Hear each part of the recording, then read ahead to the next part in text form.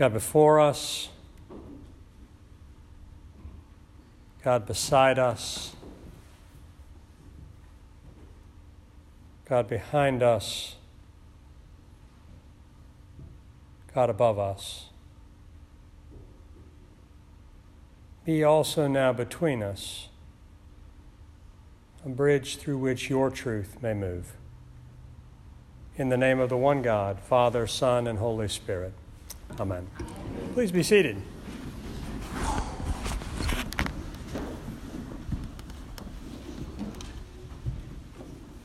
What wakes you up at night?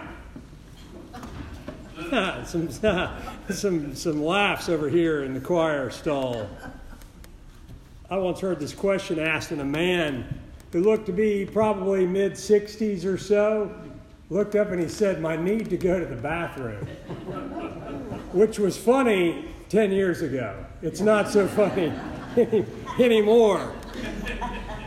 All right, so we've got that, right? We've established some of those things. But what really wakes you up at night? Because every one of us has something, right? At one time or another in our life, in a season of life maybe, something that's affecting us, something that is filling us with a certain amount of fear, a certain amount of anxiety. And it doesn't matter how old you are. I guarantee you there are some young people in here that are thinking, well, that's for my parents. That's not for me. And yet I have vivid memories of tests that I had the next day that would wake me up like a shot in the night. Where I was going to go to school. Maybe it's that you don't know if you're going to be able to make payroll next week. Maybe it's a difficult relationship. Maybe it's a child who's gone off the rails. Whatever it is, there is something that wakes you up like a shot in the dark. Maybe it's Advent and Christmas. This whole season, right? This house that has to be decorated perfectly. Mothers, mother-in-laws, fathers, father-in-laws who are coming into town today maybe. And you're thinking, I got to get out of here. I got stuff I got to do. Right? I got a mother who's coming into town and she's going to pull out the white glove test. And there's a certain amount of anxiety that comes with all of that. It's natural, right? It happens. But there's something. A hunger, maybe. A want for stability, for love, to be free from fear. And I talk about fear a lot. You're going to hear me preach about fear a lot. I say it at the end of our blessing after the Eucharist. Why is he always talking about fear? Because I will tell you that fear is one thing that we all share in common. And I don't care what kind of bravado you want to put on it, what kind of facade you are holding out for the rest of the world to see. At some point in your life, you have fear. Fear maybe that you're not enough. Fear that what you're doing is not enough. Fear that someone that you love isn't going to be there anymore. Or fear that now that they're gone, I don't know what I'm going to do. Or fear that this is the first holiday since someone that you loved isn't going to be at the table anymore and you don't know how you're going to be able to get through it. And in the world today, it's easy to be fearful. But as Solomon said, there's nothing new under the sun. And let me disabuse you of the idea that today is worse than it was 100 years ago or 500 years ago or 1,000 years ago. It's not. There have always been kings that were doing things that we didn't agree with, or there have always been people in our lives that were doing things that caused us fear. There have been wars and rumors of wars since the beginning of time. It's what we share in common. It's why the words of Scripture still speak to us today. That when you peel back the onion, as Shrek said, right? When you peel back that onion, at some point, we're all the same. And I could plunk you down in the middle of the first century. And at first it'd look a little different, but eventually you'd hear a son back talking his mother, and you'd see a couple getting into a fight, And maybe there's a bar brawl as you walk by a place. It's the same. That's why they're living words. What wakes you up at night, Mr. Scrooge? A few years ago, I went to see A Christmas Carol at Alabama Shakespeare Festival. It was an excellent show, but we all know the story, right? We see it, whether we're watching the Muppet version or ASF's version. Mr. Scrooge is awakened at night, first by his former partner, Mr. Marley, and then by 3 other ghosts, past, present, and future. And we know about Scrooge. He's a man who spent his entire life hoarding his money and hoarding his feelings. He has no real relationship with anybody in his life, and he puts on this front of being a crusty old curmudgeon. Having everything he needs, I don't need anything else, thank you very much. And you don't need anything else, thank you very much. I expect you to be at work. I don't expect you to need anything. All of the things that go into making Scrooge who Scrooge was. A total inability to accept love or to give it. And I will hold out to you, Scrooge was a man who lived in abject fear. Absolute and utter fear of not being enough, of not having enough. His father, we learn, was sent to debtor's prison when he was very young, and he said, "Save your pennies so this won't happen to you." And he took him seriously, and it was a life obsessed with it. So when his partner, Mr. Marley, woke him up that night, he was paralyzed with fear, and he talked about it, right?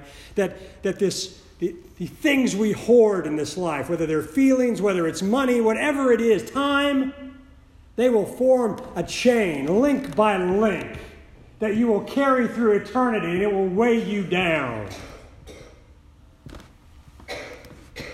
And Scrooge had it, link by link. It weighed him down. It restricted him. But it wasn't just not having enough that woke Scrooge up. Because I think that at our core, our DNA says we need relationship, we need love, we need to be with others. And I think what woke Scrooge up that night, and probably, if truth be told, if we were to look at his life on some random Tuesday in August, that what would wake him up then as well was this inability to show or to be, to accept love. The need for relationship. He couldn't accept it and he couldn't give it. But what changed Scrooge this night as he looked at vignettes from his life, past, present, and future, wasn't the fear that he would end up forgotten. You think a man like Scrooge was really going to be changed by that? I mean, that's just cajoling somebody, isn't it? What changed Scrooge was grace, was the one-way gift of love. And it's the key to every relationship. It's the whole nut, y'all. It's giving somebody unmerited favor. Don't you remember when his nephew was at the party and everybody was piling on? "Oh, Scrooge, your uncle, rah, rah, rah, he's a terrible guy." And it would have been so easy for him to jump on. "Yeah, you're right. Woe is me, my family. That's we all got them, don't we?" But they didn't do that. He's not so bad. Started looking for his good qualities. Then when he went to Mr. Cratchit, the underpaid clerk whose son was ill, and his whole family was piling on, "Scrooge, I can't believe he does this, and I can't believe he does that." And Mr. Cratchit said, No.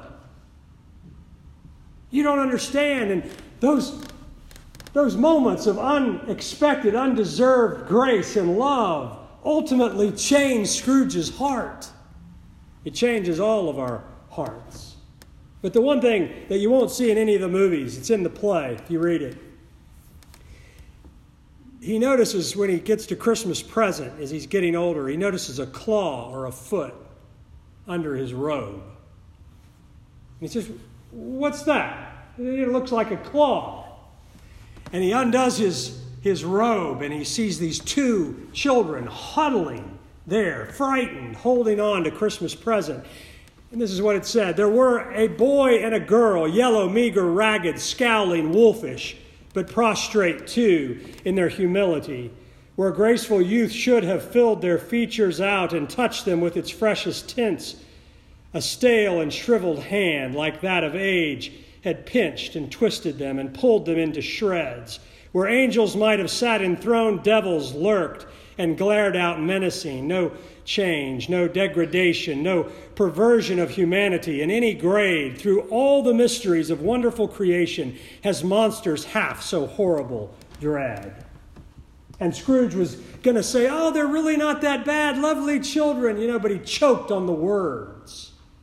They couldn't come out because they were so untruthful. It was such a lie.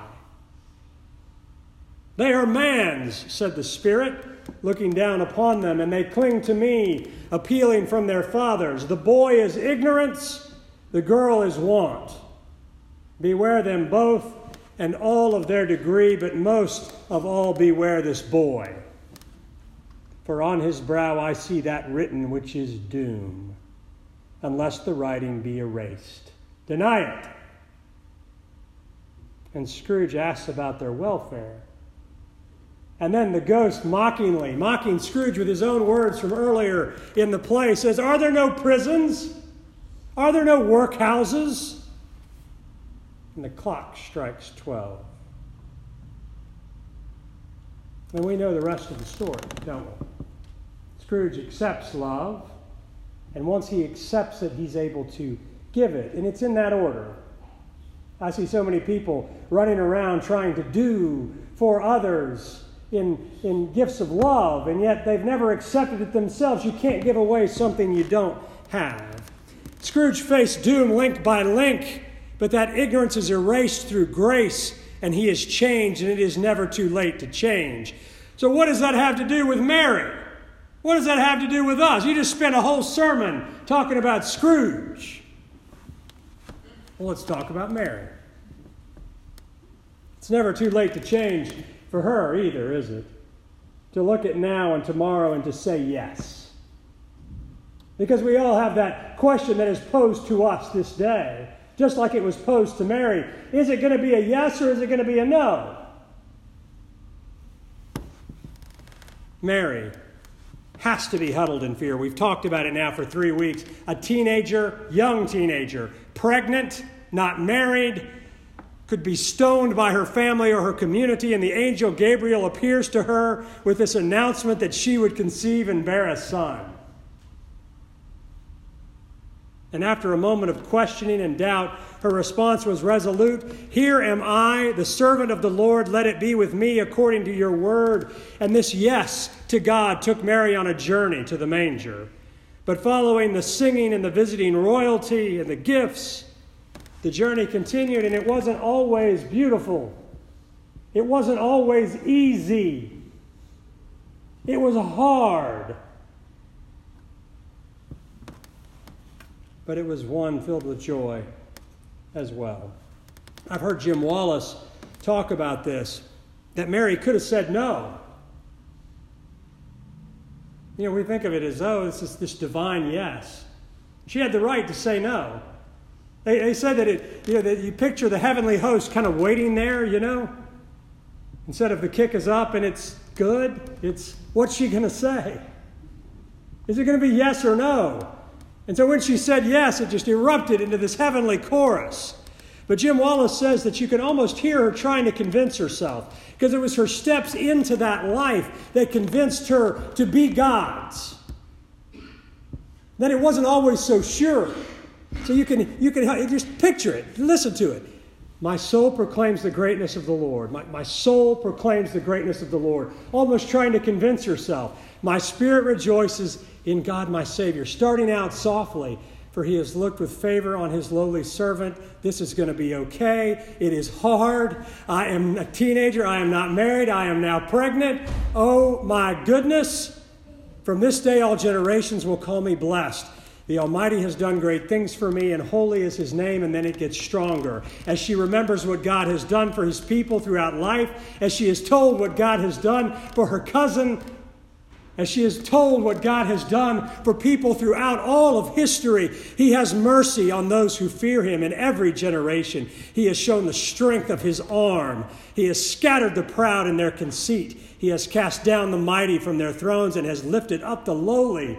Lowly like me, lowly in this forgotten town, lowly in this forgotten place in the backwaters of the Roman Empire, lowly one who is a child forgotten. And now this. He has filled the hungry with good things, and the rich he has sent away empty. What will we do on this journey? He has come to the help of his servant Israel, for he has remembered his promise of mercy, the promise he made to our fathers, to Abraham and his children forever. And there were some parts that I'm sure Mary would have avoided, but her feet, with God's help, carried her through. And she gave birth to salvation on Christmas, but she continued to give birth to that idea, to that faith, each and every day of her life, even after she watched her son die.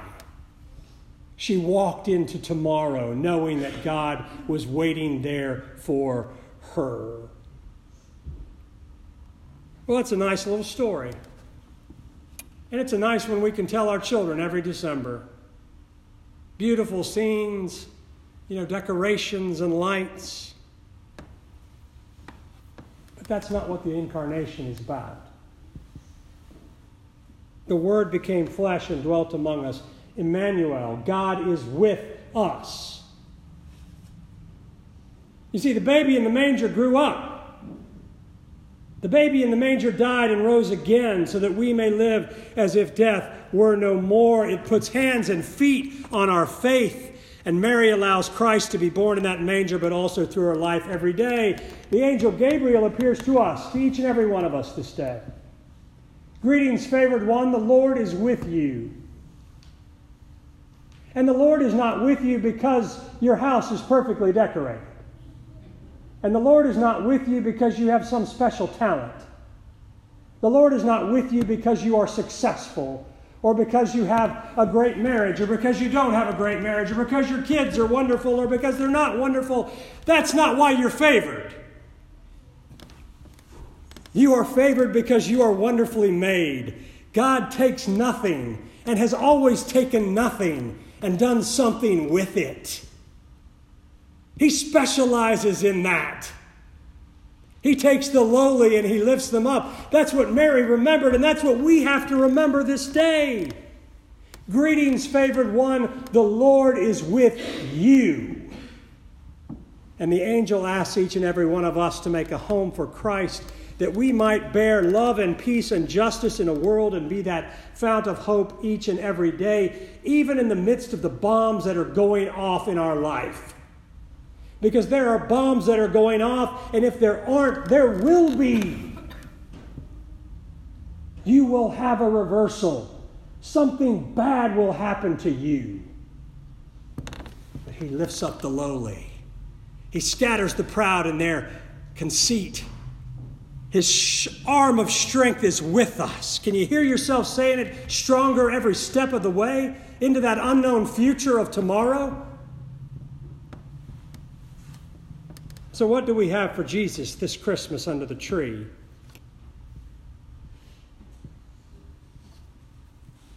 If there's one thing I want you to take away today, it is this. It is never too late to change. It is never too late to say yes.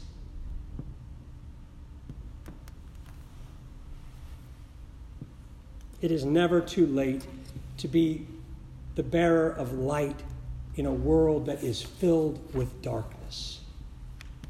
To turn to God, even in the midst of those bombs, even in the midst of this bundle of anxiety that I think we all are at the heart of it.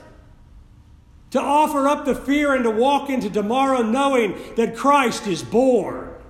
That's the incarnation. That's the hope that we all have. That's the yes that we join with Mary today and say, yes, I will walk into tomorrow, and I am scared. And I am fearful that I don't know how I'm going to do it. But I know you're there. And I know you're walking with me. And we are changed by accepting that. Each and every one of us are changed by that. And we seek to begin with that. Not with judgment, but with love. And that violates our sense of justice, I know. Because I want to deserve it. But I don't. But I get it anyway. What wakes you up at night? I can't answer that for you. I can answer it for me. But what I can tell all of us today is that in the midst of the darkness of that bleak midwinter, a light has broken in. And it is never too late to turn toward that light and accept the love given and bear witness to it in our lives. What a blessing. God bless us, every one. Amen. Amen.